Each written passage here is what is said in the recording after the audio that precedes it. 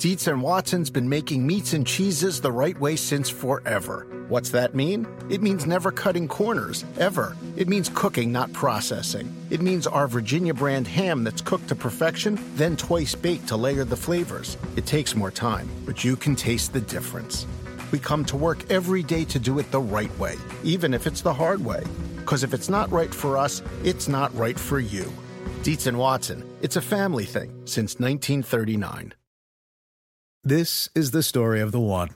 As a maintenance engineer, he hears things differently. To the untrained ear, everything on his shop floor might sound fine, but he can hear gears grinding or a belt slipping. So he steps in to fix the problem at hand before it gets out of hand. And he knows Grainger's got the right product he needs to get the job done, which is music to his ears. Call, click Grainger.com, or just stop by. Grainger, for the ones who get it done. This episode is brought to you by Progressive. Most of you aren't just listening right now, you're multitasking. But what if you could also be saving money by switching to Progressive? Drivers who save by switching save nearly $750 on average, and auto customers qualify for an average of 7 discounts. So multitask right now. Get your quote now at Progressive.com. Progressive Casualty Insurance Company and affiliates, national average 12-month savings of $744 by new customers surveyed who saved with Progressive between June 2022 and May 2023. Potential savings will vary. Discounts not available in all states and situations. Before we roll the audio on this PFT Live podcast, we want you to know that Mike Florio does an afternoon podcast. Why? To catch all the late-breaking news and developing stories in the NFL, of course. So you got to subscribe to PFT PM as well. Go to Apple Podcasts, Stitcher, Art19, or Google Play. Search PFT PM and subscribe. Boom. Done. Thanks for the support. Now, stats. Roll another hour of the PFT Live podcast. I look back at my college career, and unfortunately I had so many injuries that I wasn't able to really focus on the quarterback position the way that it needs to be, because I was rehabbing injury every year. And being in the NFL, I haven't had to deal with the injuries, and I got to work with Drew, and he brings in Tom House, he brings in all these guys, and man, I'm telling you, Drew just was like, here you go. Here's everything that's made me great for so long. And so I've just tried to be a sponge. Yeah. And so to answer your question, I really adopted all of his workout habits, his workout routine. I started working with Tom House, and I really had time to allocate to the position. That is Taysom Hill. You may not have recognized the voice, Peter King. We were joking at the Super Bowl before we had Taysom Hill on the program. We had no idea what he's going to sound like. We don't know anything about Taysom Hill other than he is awesome at everything he does. Any voice could have come out of his head, and I'd have said, well, I guess that's Taysom Hill. He's never done press conferences. He's never done interviews. I know he talked to you at the Super Bowl. He talked to us. We were in the same general area. And the guy's great. He's a phenomenal player. He's not a jack of all trades. He's a master of all trades. He's been great for the Saints. He was the best player on the field in the wild card game between the Saints and the Vikings several weeks ago. And I think if the Saints had used him a little bit more, that game may have turned out differently for the New Orleans Saints. Great clip from Paul Allen, the voice of the Vikings, who says on a play where Drew Brees is back in the game after Taysom Hill had run roughshod over the Vikings defense, Paul Allen says, I can't believe I'm saying this. It's a relief Drew Brees is back in the game. That's how good Taysom Hill is. And there's that run if you're watching on TV. He was phenomenal that day. So we're mentioning all of that, Peter, because you spoke with Sean Payton. And I get the impression, number one, that they're going to apply a restricted free agency tender to Taysom Hill, not sign him to a new contract. And number two, Sean Payton expects that somebody's going to sign Taysom Hill to an offer sheet that if the Saints don't match it, would give the Saints a first-round draft pick. Mike, the Saints can't know what they're going to do with Taysom Hill until they know what Drew Brees is going to do. And the very simple reason, and everybody would say, well, wait a second, what possibly if Drew Brees might only play 1 year, maybe 2 max more, why would it matter? The Saints should keep Taysom Hill. Well, obviously they should. But if they've got to throw out, and let's make up a number, if they've got to throw out $30 million for 1 more year of Drew Brees, let's just say, then they're going to be really hesitant. Certainly they're not going to bring Teddy Bridgewater back in that case. But certainly then they're not going to say, well, we can match anything on Taysom Hill. Mike, The only reason why I think this is such a fascinating story is that I have had, I'd say, one team solidly interested and another team sort of fishing that I've talked to since the end of the season, where they are fascinated with Taysom Hill, where they are interested in Taysom Hill, and not necessarily as an every down quarterback, but as the kind of weapon that Sean Payton has unleashed on the NFL. So I asked Payton at the Super Bowl, is on my podcast this week. I said, do you think we're going to play it too? We're going to play it. Make an... Okay, good. So, but when I asked him this question, notice if we're going to play it, and are we going to play it now? If we are, listen to the pause from Sean Payton, because this is not really a question that he wants to be answering. And and he was fine with it, really. But I think in an ideal world, he doesn't want to give anybody any hint of what the Saints are going to do if they make an offer on Taysom Hill. Let's play Sean Payton talking to Peter King about Taysom Hill.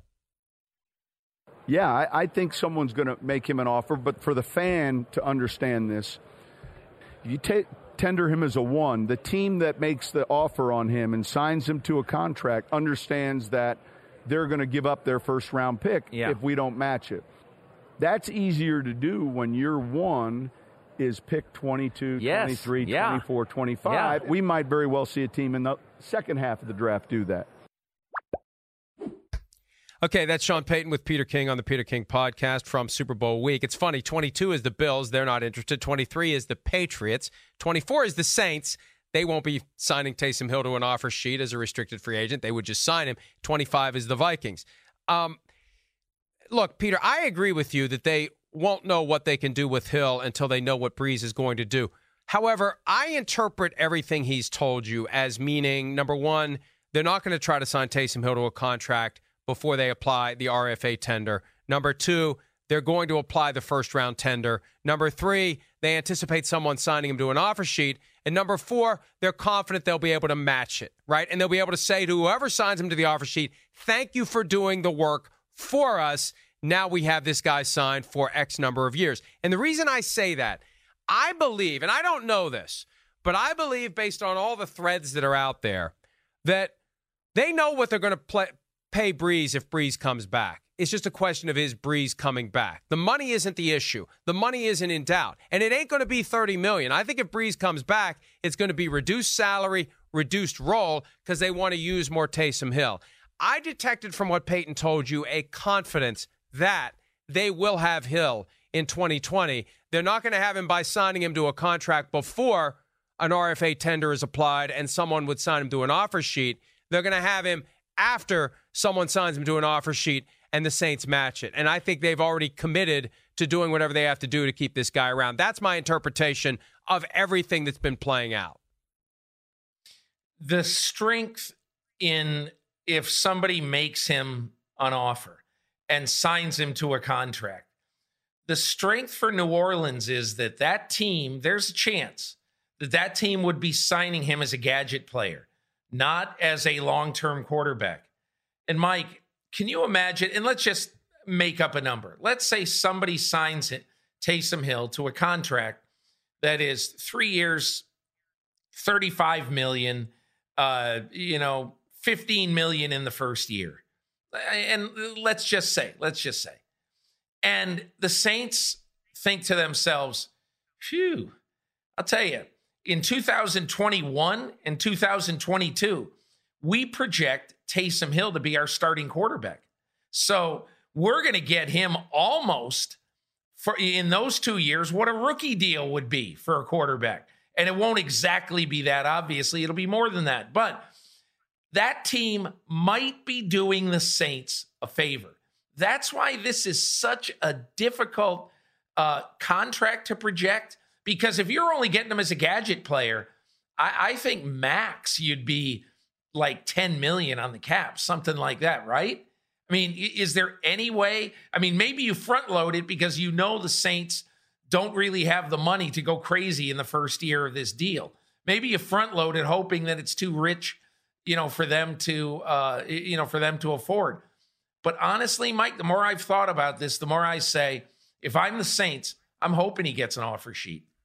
Yeah, but Peter, here's the thing. If I'm Taysom Hill and they offer me 3 years, $35 million as a gadget player, I say stick it where the sun don't shine sideways, because I'll just take the $6 million this year as a restricted free agent and become an unrestricted free agent next year and let somebody pay me to be a quarterback. I'm not taking a 3-year commitment to be the Saints gadget player. I want to be a quarterback. The Saints view me as the long-term franchise quarterback. Sean Payton has compared me to Steve Young. I want to get paid like Steve Young. So Hill's got some control here if he's willing to ultimately decline all offers and play one more year for $6 million, which is still a hell of a lot more than he ever thought he was going to make in the NFL, but it's a hell of a lot less than he deserves. Here's my wrinkle that I could see someone like Bill Belichick trotting out, Peter. A 1-year offer sheet like the Patriots did with Emmanuel Sanders several years ago when he was an RFA with the Steelers. 1 year, and you throw in, let's say you give him $15 million for 1 year. And you throw in a term, no franchise tag, no transition tag for 2021. Applies equally to both teams, doesn't get invalidated by the management council. It's a legal and appropriate mechanism. You do that, and the Saints match it, you got a guy who's a free and clear unrestricted free agent in 2021, and anyone can sign him away from the Saints. And that throws everything into disarray for next year. The only problem is if the Saints don't match it and take your first-round pick, you've given up a first-round pick for 1 year with Taysom Hill with no guarantee that he's going to be your quarterback beyond 2020. I mean, that's a pretty risky thing. Plus, obviously, maybe that's one of the reasons why the Patriots have reportedly said to Tom Brady, we want to know what you're going to do before the league year starts. And so then, obviously, then they would be in position, if Brady goes, to make that sort of offer to Taysom Hill. My problem with it is very simple. That let's say that Taysom Hill is the Patriots quarterback in 2020, which I absolutely could see. Then do you want to risk Taysom Hill and Josh McDaniels making beautiful music together this year, not being able to franchise them, but just thrown in the pool with every other team? Then there's a good chance, in my opinion, that a team pick it. Who's going to be looking for a quarterback in 2021? Maybe Minnesota. The Bears. I mean, you'd pick a number. Yeah, Minnesota. There would be a number of teams that will have money. Then the Patriots are going to have to decide, do we want to sign a guy who's played quarterback in the NFL for 1 year? Do we want to sign him for 3 years, $100 million? And those are the problems. I knew what you were going to say, Mike, because I've heard that floated, and I've also heard it said that, by people in the league that would be even more dangerous than any of the other options, because if he plays great, then you're going to have to compete with everybody to pay him at the top of the quarterback market. So if I were the Patriots and I were doing this, what I would do, because I would obviously, if you're going to sign Taysom Hill, you would have a quarterback opening. I would sign him for 3 years and pick a number, $60 million or whatever it is. Sign him for that right now. Front load the thing so there's a lot in the first year, so that then the Saints probably wouldn't match because they couldn't match, and then you would have your quarterback for the next 3 years. There's one other wrinkle here that would be completely unenforceable, and folks would get in trouble if they actually did this, but this is part of life in the NFL. It's driven by relationships. It's driven by who you trust. It's driven by who you know. It's driven by how well you can work together with unofficial understandings that are completely and totally unenforceable, but both sides would have to trust each other. For example, you do the 1 year offer with $15 million plus a commitment not to use the franchise tag or the transition tag after the 2020 season. And at the same time, you have an understanding as to what the next contract will be after 2020, and both sides agree now that they will honor that. And again, it's unenforceable. It would get people in trouble, but it happens. And if Taysom Hill's agent, Jeff Nally, decides that there's someone that he trusts in New England and that person trusts him, this is a way to get Hill paid. It's a way to get him maybe to a place where he would want to be, part of a culture that, nothing against the Saints at all, because this would be a tough call for Taysom Hill. But if the Saints aren't going to pay him voluntarily, you get to the point where you start looking for who's willing to pay me. What did Dwight Schrute say? I'm a very loyal person, and I'm willing to go to the company that values my loyalty the most by giving the most money for it. I mean, that says a lot about how you feel about a guy by how much you're going to pay him. So I don't want to rule that out, that there could be a side deal, a wink-nod deal that would be the new contract after this one-year Band-Aid device that would get Hill out of New Orleans if he wants out. I mean, I think it's all what's incredible, Mike. Have we just spent 20 minutes talking about a backup quarterback for the New Orleans Saints? But we know he's going to be a star. But we know. But Peter, here's why we did it. You and I both know this guy has star potential. This guy could be a Lamar Jackson type of a player if and when someone allows him to be the starting quarterback. And I'm convinced if the Saints had used him just a little bit more, maybe they'd have been in the Super Bowl against the Kansas City Chiefs. All right, we're going to take a break. You mentioned Tom Brady, Peter.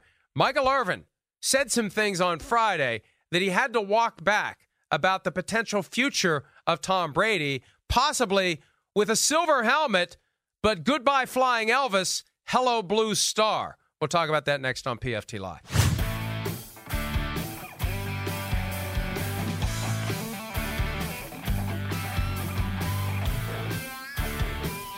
So where will Tom Brady be in 2020? People have yet to really wake up to the strong possibility that he will leave the Patriots. I think most people take the position, will believe it when we see it. Well, Michael Irvin gave us something to ponder on Friday, the Cowboys Hall of Fame receivers on WEEI, and he said that, quote, some very significant people, end quote, told Irvin that the Cowboys may pursue hashtag Tommy in free agency. Now, Irvin would go to Twitter to say that those very significant people do not include Cowboys owner Jerry Jones or anyone else associated with the team.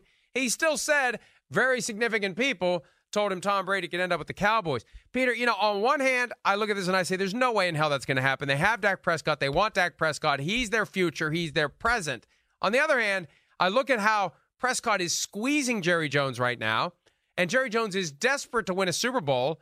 Would he be willing to get what he could for Dak Prescott, tag and trade, and bring in Tom Brady and load up the cannon with Mike McCarthy for a one-year run to try to win a Super Bowl? I mean, of all the crazy things we've seen in the NFL over the past few years, this one would not be the craziest if Jerry Jones would decide to do it. I don't think it's that crazy either. I think it's unlikely, but I think the biggest question in that scenario, Mike, is what would you get for Dak Prescott? I mean, the big question right now is what really is Dak Prescott's value? Look, he's a very good quarterback, but he's also due to get a huge payday.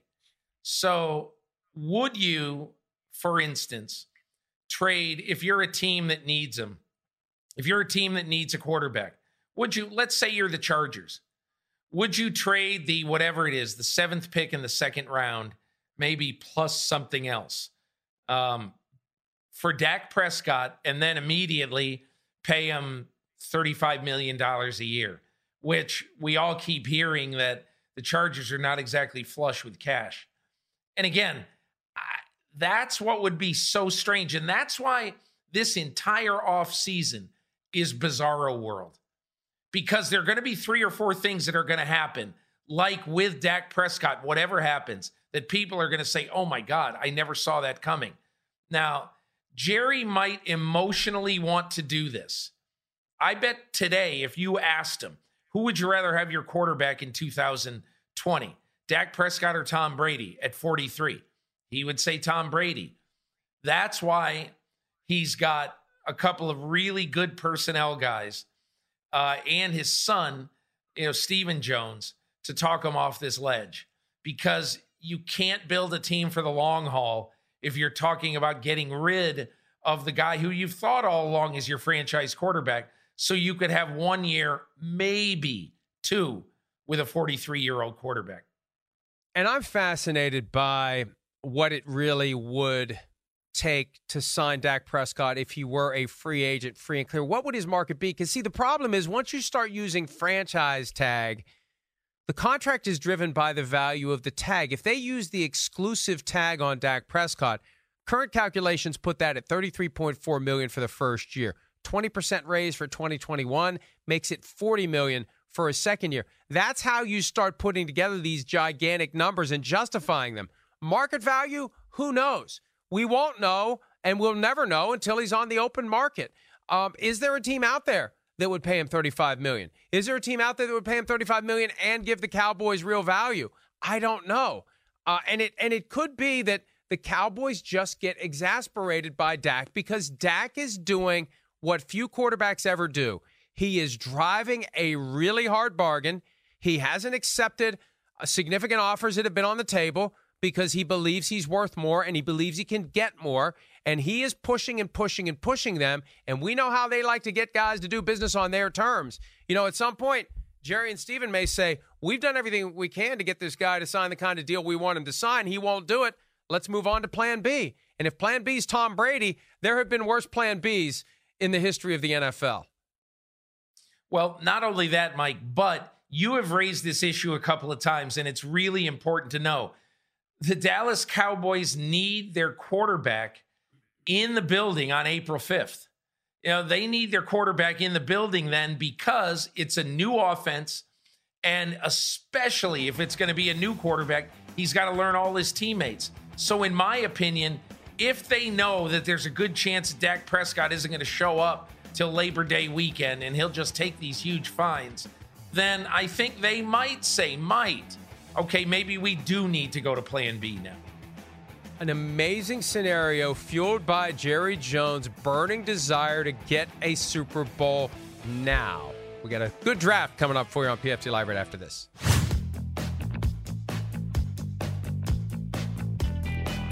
Football Morning in America available now at ProFootballTalk.com. Peter King's recent conversation with Super Bowl 54 MVP Patrick Mahomes, plus a lot more. First week without football, you wouldn't guess from all the content that Peter King has jammed into this week's Football Morning in America. Last night was the Oscars. I watched almost all of it. Sometimes I wonder, why am I doing this? But, you know, it's on TV, and what else is on a Sunday night in early February?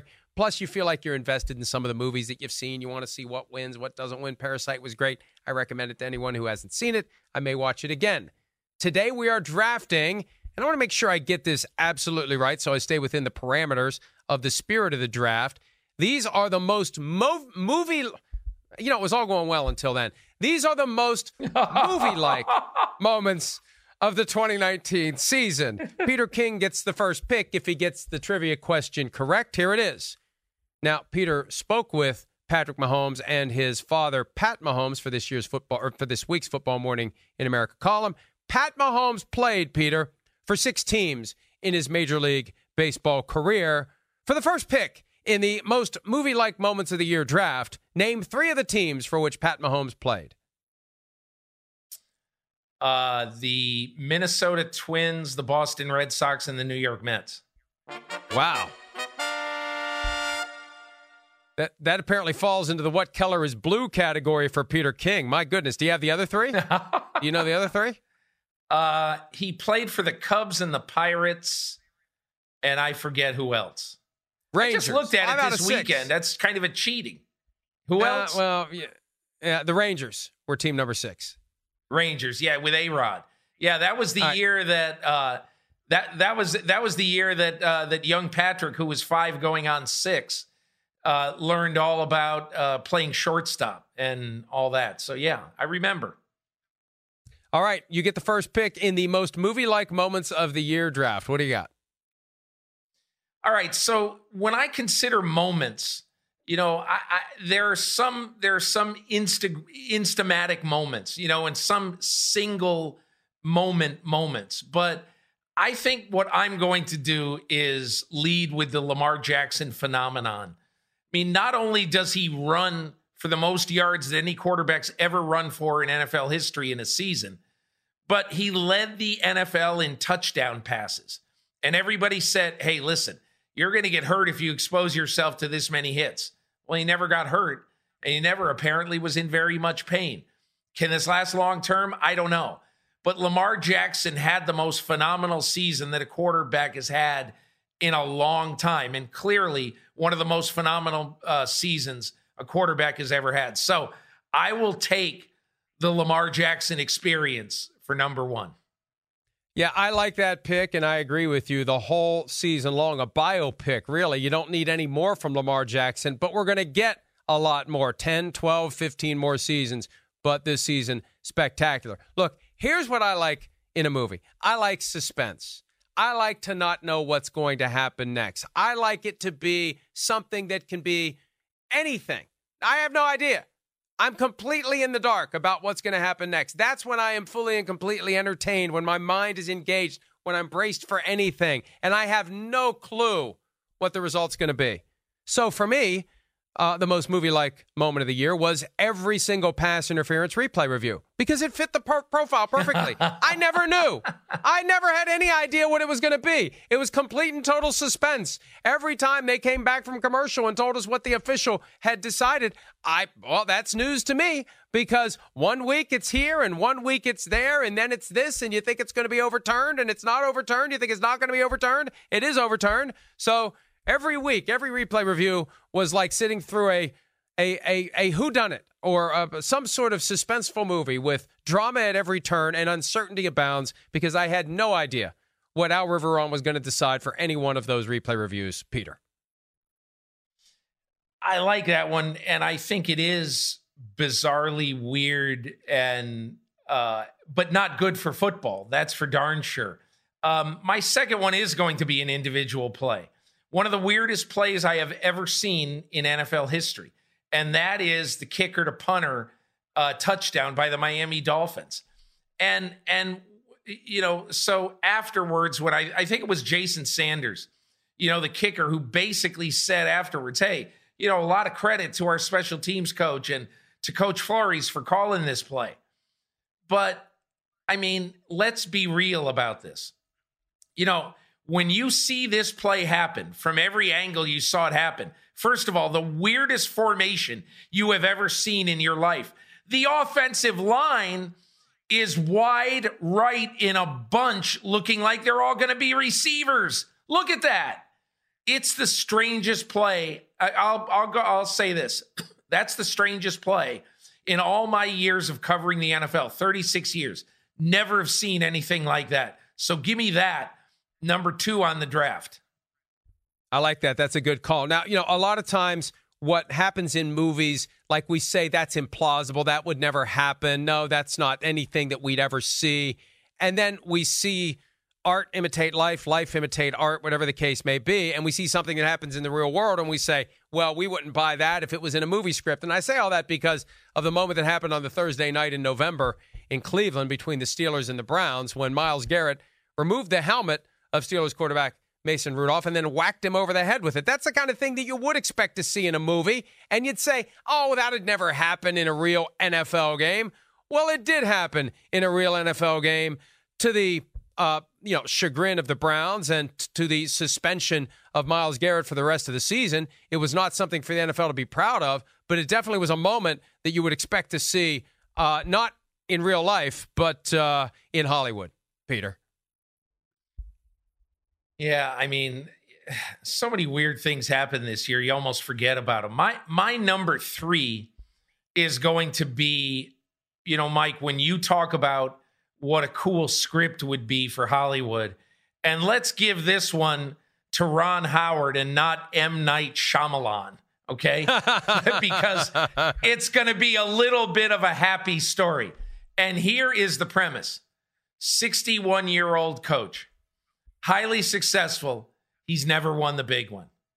24-year-old quarterback, off to a great start in his career, and loves 61-year-old coach. A city that has not won a Super Bowl in 50 years, that have gotten so close, but it has seemed so far away. And in the first playoff game they play, they're down 10 and they've got to come back. In the second play, or they're down 24 and they got to come back. In the second playoff game, they're down 10 and they got to come back. In the third playoff game, 7.5 minutes left in the game. They're down 10 against the best defense in football, the best pass rush in football. And that pass rush is pummeling the 24-year-old hero in this game. And what happens? The 24-year-old hero comes to the sideline and says, let's run WASP. Do we have time to run WASP? And when he does that, the coach, who's been calling plays all his life, he wants to be the guy who calls the play that wins the Super Bowl. However, he recognizes, hey, this kid is precocious. He's beyond his years. He's so smart. I'm going to do exactly what this quarterback wants to do because I trust him. Even though this is the biggest, most important play call of my life. They make the play call, and this is why it's got to be Ron Howard. On 3rd and 15, it friggin' worked. 44-yard pass. And they go on to score 3 times, not twice, in the last 7 minutes. And they win going away 31-20. And afterwards, the first words out of the 24-year-old quarterback's mouth, and I quote almost exactly, I really wanted to win this for Andy. That, to me, it not only could be a movie, but it should be. Yeah, and it's funny because I had the entire Chiefs postseason run. That everything about it is something that Hollywood would maybe reject. 24 points down, 10 points down, 10 points down. The offense is going nowhere, and all of a sudden you're going to wake up in the fourth quarter of the Super Bowl. Oh, sure, right. Yeah, that's going to happen, and it did. All right, one more from me, and I'm going to end where you began, Peter. I'm going to take a liberty because you kind of have already touched on this topic, but another thing I like about movies is a good monologue, and there's a short list of them that stand out for me. Al Pacino in And Justice for All, Jack Nicholson in A Few Good Men, Michael Clayton's encounter with Tilda Swinton at the end, or it was George Clooney's encounter with Tilda Swinton at the end of Michael Clayton. So the best monologue of the year, by far. It wasn't Lamar Jackson, but it was about Lamar Jackson. Here's our good buddy Mark Ingram with his big trust speech from midway through the season. Now I would just like to introduce y'all to the man, the myth, the legend, the MVP frontrunner. If anybody else got to say something different about that, then come see me. Yeah. I'm right here in B-More outside the bank. If you got an issue with that, come see me. I'm about that. Big trust. Woo woo. Lamar Jackson in the flesh. Yes, sir. Big trust. I'm with you. That's mine. That's the moment of the year. That's good. The off the field moment of the year is Mark Ingram in the big trust speech, and that really was the moment we all kind of said, "Hey, you know what? Maybe he is the MVP." It was before it became clear that he was the guy, and after that, it became very clear he was the guy. Peter, look, this was only the second year, of the MVP award that it was unanimous following Tom Brady 9 years ago. And I even though I made a big deal in my column last week that Russell Wilson in 8 years has never received an MVP vote. There have been 400 MVP votes cast in his 8 years as a quarterback in the NFL. And he's 0 for 400. Even though, he's Russell Wilson, he's been pretty darn good. But this year, and look, the people who vote for these awards, you can only vote for one guy. And in my opinion, that kind of in the middle of November was the moment that he started taking off with the MVP vote. Not just taking off with it, but galloping away on Secretariat. That's when everybody started saying, this guy, come on, he's the MVP. And even though you wanted to give it the full season and everything, you really didn't need to, because by the middle of December, by like week 14, you knew the Baltimore Ravens were having a very special year, and they had a very special quarterback leading them. Peter, do you remember Bob and Doug McKenzie? Is that right? Are they the Canadian? What's that? Yeah, Great White North. No, from Saturday Night Live. Bob yes, okay, yes, yeah. Yes. Yeah. I mentioned them because I have one honorable mention selection on the way out the door. They had a movie called Strange Brew, which would describe the Gatorade that was being stirred by the stack of cups in a plastic wrapper in that Monday night game between the Bears and Washington. There it is. Go ahead. Enjoy the Gatorade. No matter how filthy that plastic wrapper of cups stirring that strange brew may be. Yeah, sure, that's Gatorade. Gatorade and all sorts of other stuff. We got to take a break. When we return, what are the reasonable expectations for the XFL as we move forward? We'll wrap up this Monday edition of PFT Live right after this. Wake up. We're back. Oh, and don't just fake listen, because we'll know. So the XFL made its debut over the weekend. The kickoff formation, I love it. I hope the NFL takes it under consideration and isn't too proud to swipe it from the XFL. I don't think there's any patent that applies to it. The NFL could just do it if they want to do it. Peter, one other facet of the XFL, the conversions. From the 2-yard line for 1, from the 5-yard line for 2, from the 10-yard line for 3. We didn't see a whole lot of coaches going for 2 from the 5. I mean, you still have to punch it into the end zone from the 2. Why not put it on the 5? You have a little more room to work with. Why not put it on the 10? There were 0 3-point attempts after touchdowns. Why not put it on the 10? And look, somebody will when you're down 9 look, you're down 10 or you're down 9 rather, and you score a touchdown, so you get within 3. Of course you're going to do that if you're in the fourth quarter of a game. But I've always said this.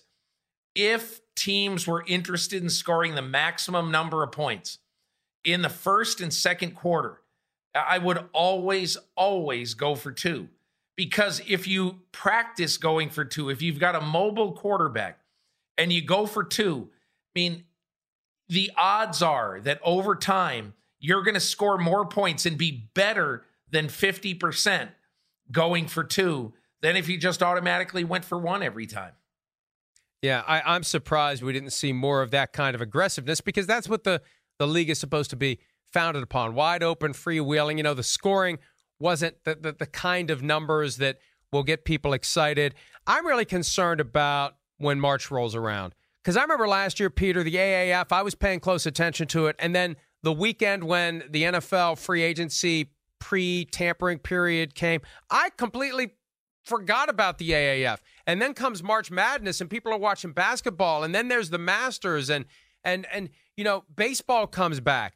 I just think that whatever momentum the XFL develops before March, I don't know that it can last. And I know it's going to make it through the season. Vince McMahon has the money for 2 or 3 seasons or more, and he's willing to spend it, apparently. I just hope that it establishes a foothold. I'm just skeptical because I don't want to get invested and have it disappear like the AAF did and other spring leagues have done. And I keep wrestling with this reality that football not in football season just doesn't seem like football. And if they really want to do it right, Big Cat and I were talking about this on Friday, Peter, start it up late in the NFL season. Play on Tuesday and Wednesday nights and piggyback through the most exciting aspects of the NFL season. It gives people football while football season is still happening, and then maybe the season can culminate over the balance of February before we get into March and college basketball heats up and baseball spring training is open and hockey is getting more interesting and the NBA is starting to get more relevant. Why not just end it in February and have it overlap with the NFL season? I don't know why both the AAF and the XFL felt compelled to start up 1 week after the Super Bowl. It doesn't seem as natural as they think it would be. At the end of the day, Mike, I think the only way it's going to make it is if you basically say, okay, we have $500 million right now. Because, I laugh when people say, well, they've got all the money to do it and all that. Well, year after year, week after week, month after month, if you're writing checks for $1 million, $1.3 million, $1.5 million, and the checks coming back into your coffers are $28,000, $36,000, and clearly you are absolutely bleeding money, how long are you going to do that for?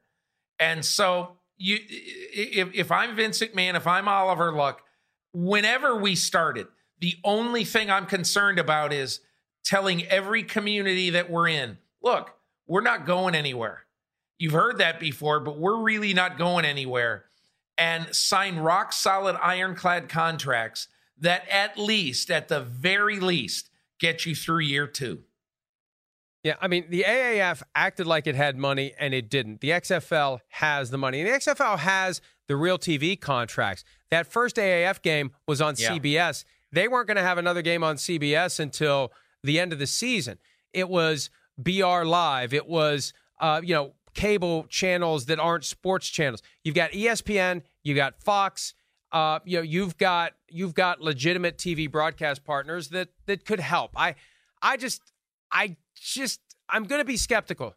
I want to see it work before I believe it's going to work. And I want star players, Peter. They either need to attract them or they need to cultivate them and hope that they can keep them if they do cultivate them. The quarterbacks are the ones that you have to make sure are going to be your, big guys. They can't be guys who, hey, this guy was in an NFL training camp and he started 2 games in the NFL. Well, if he's not in the NFL anymore, there's probably a reason for that. That's why I'll take guys who've lived on the edge of an NFL roster, but they're exciting players with great promise. Give me those guys. I'd rather see them than Connor Cook or even Landry Jones, who I've heard of, but give me the exciting quarterbacks. Great day, Peter. Let's do it again tomorrow. Everybody enjoy your Monday. See you Tuesday. The longest field goal ever attempted is 76 yards. The longest field goal ever missed? Also 76 yards. Why bring this up? Because knowing your limits matters, both when you're kicking a field goal and when you gamble. Betting more than you're comfortable with is like trying a 70-yard field goal. It probably won't go well. So set a limit when you gamble and stick to it. Want more helpful tips like this? Go to keepitfunohio.com for games, quizzes, and lots of ways to keep your gambling from getting out of hand. Life is a highway, and on it there will be many chicken sandwiches. But there's only one McCrispy. So go ahead and hit the turn signal if you know about this juicy gem of a detour.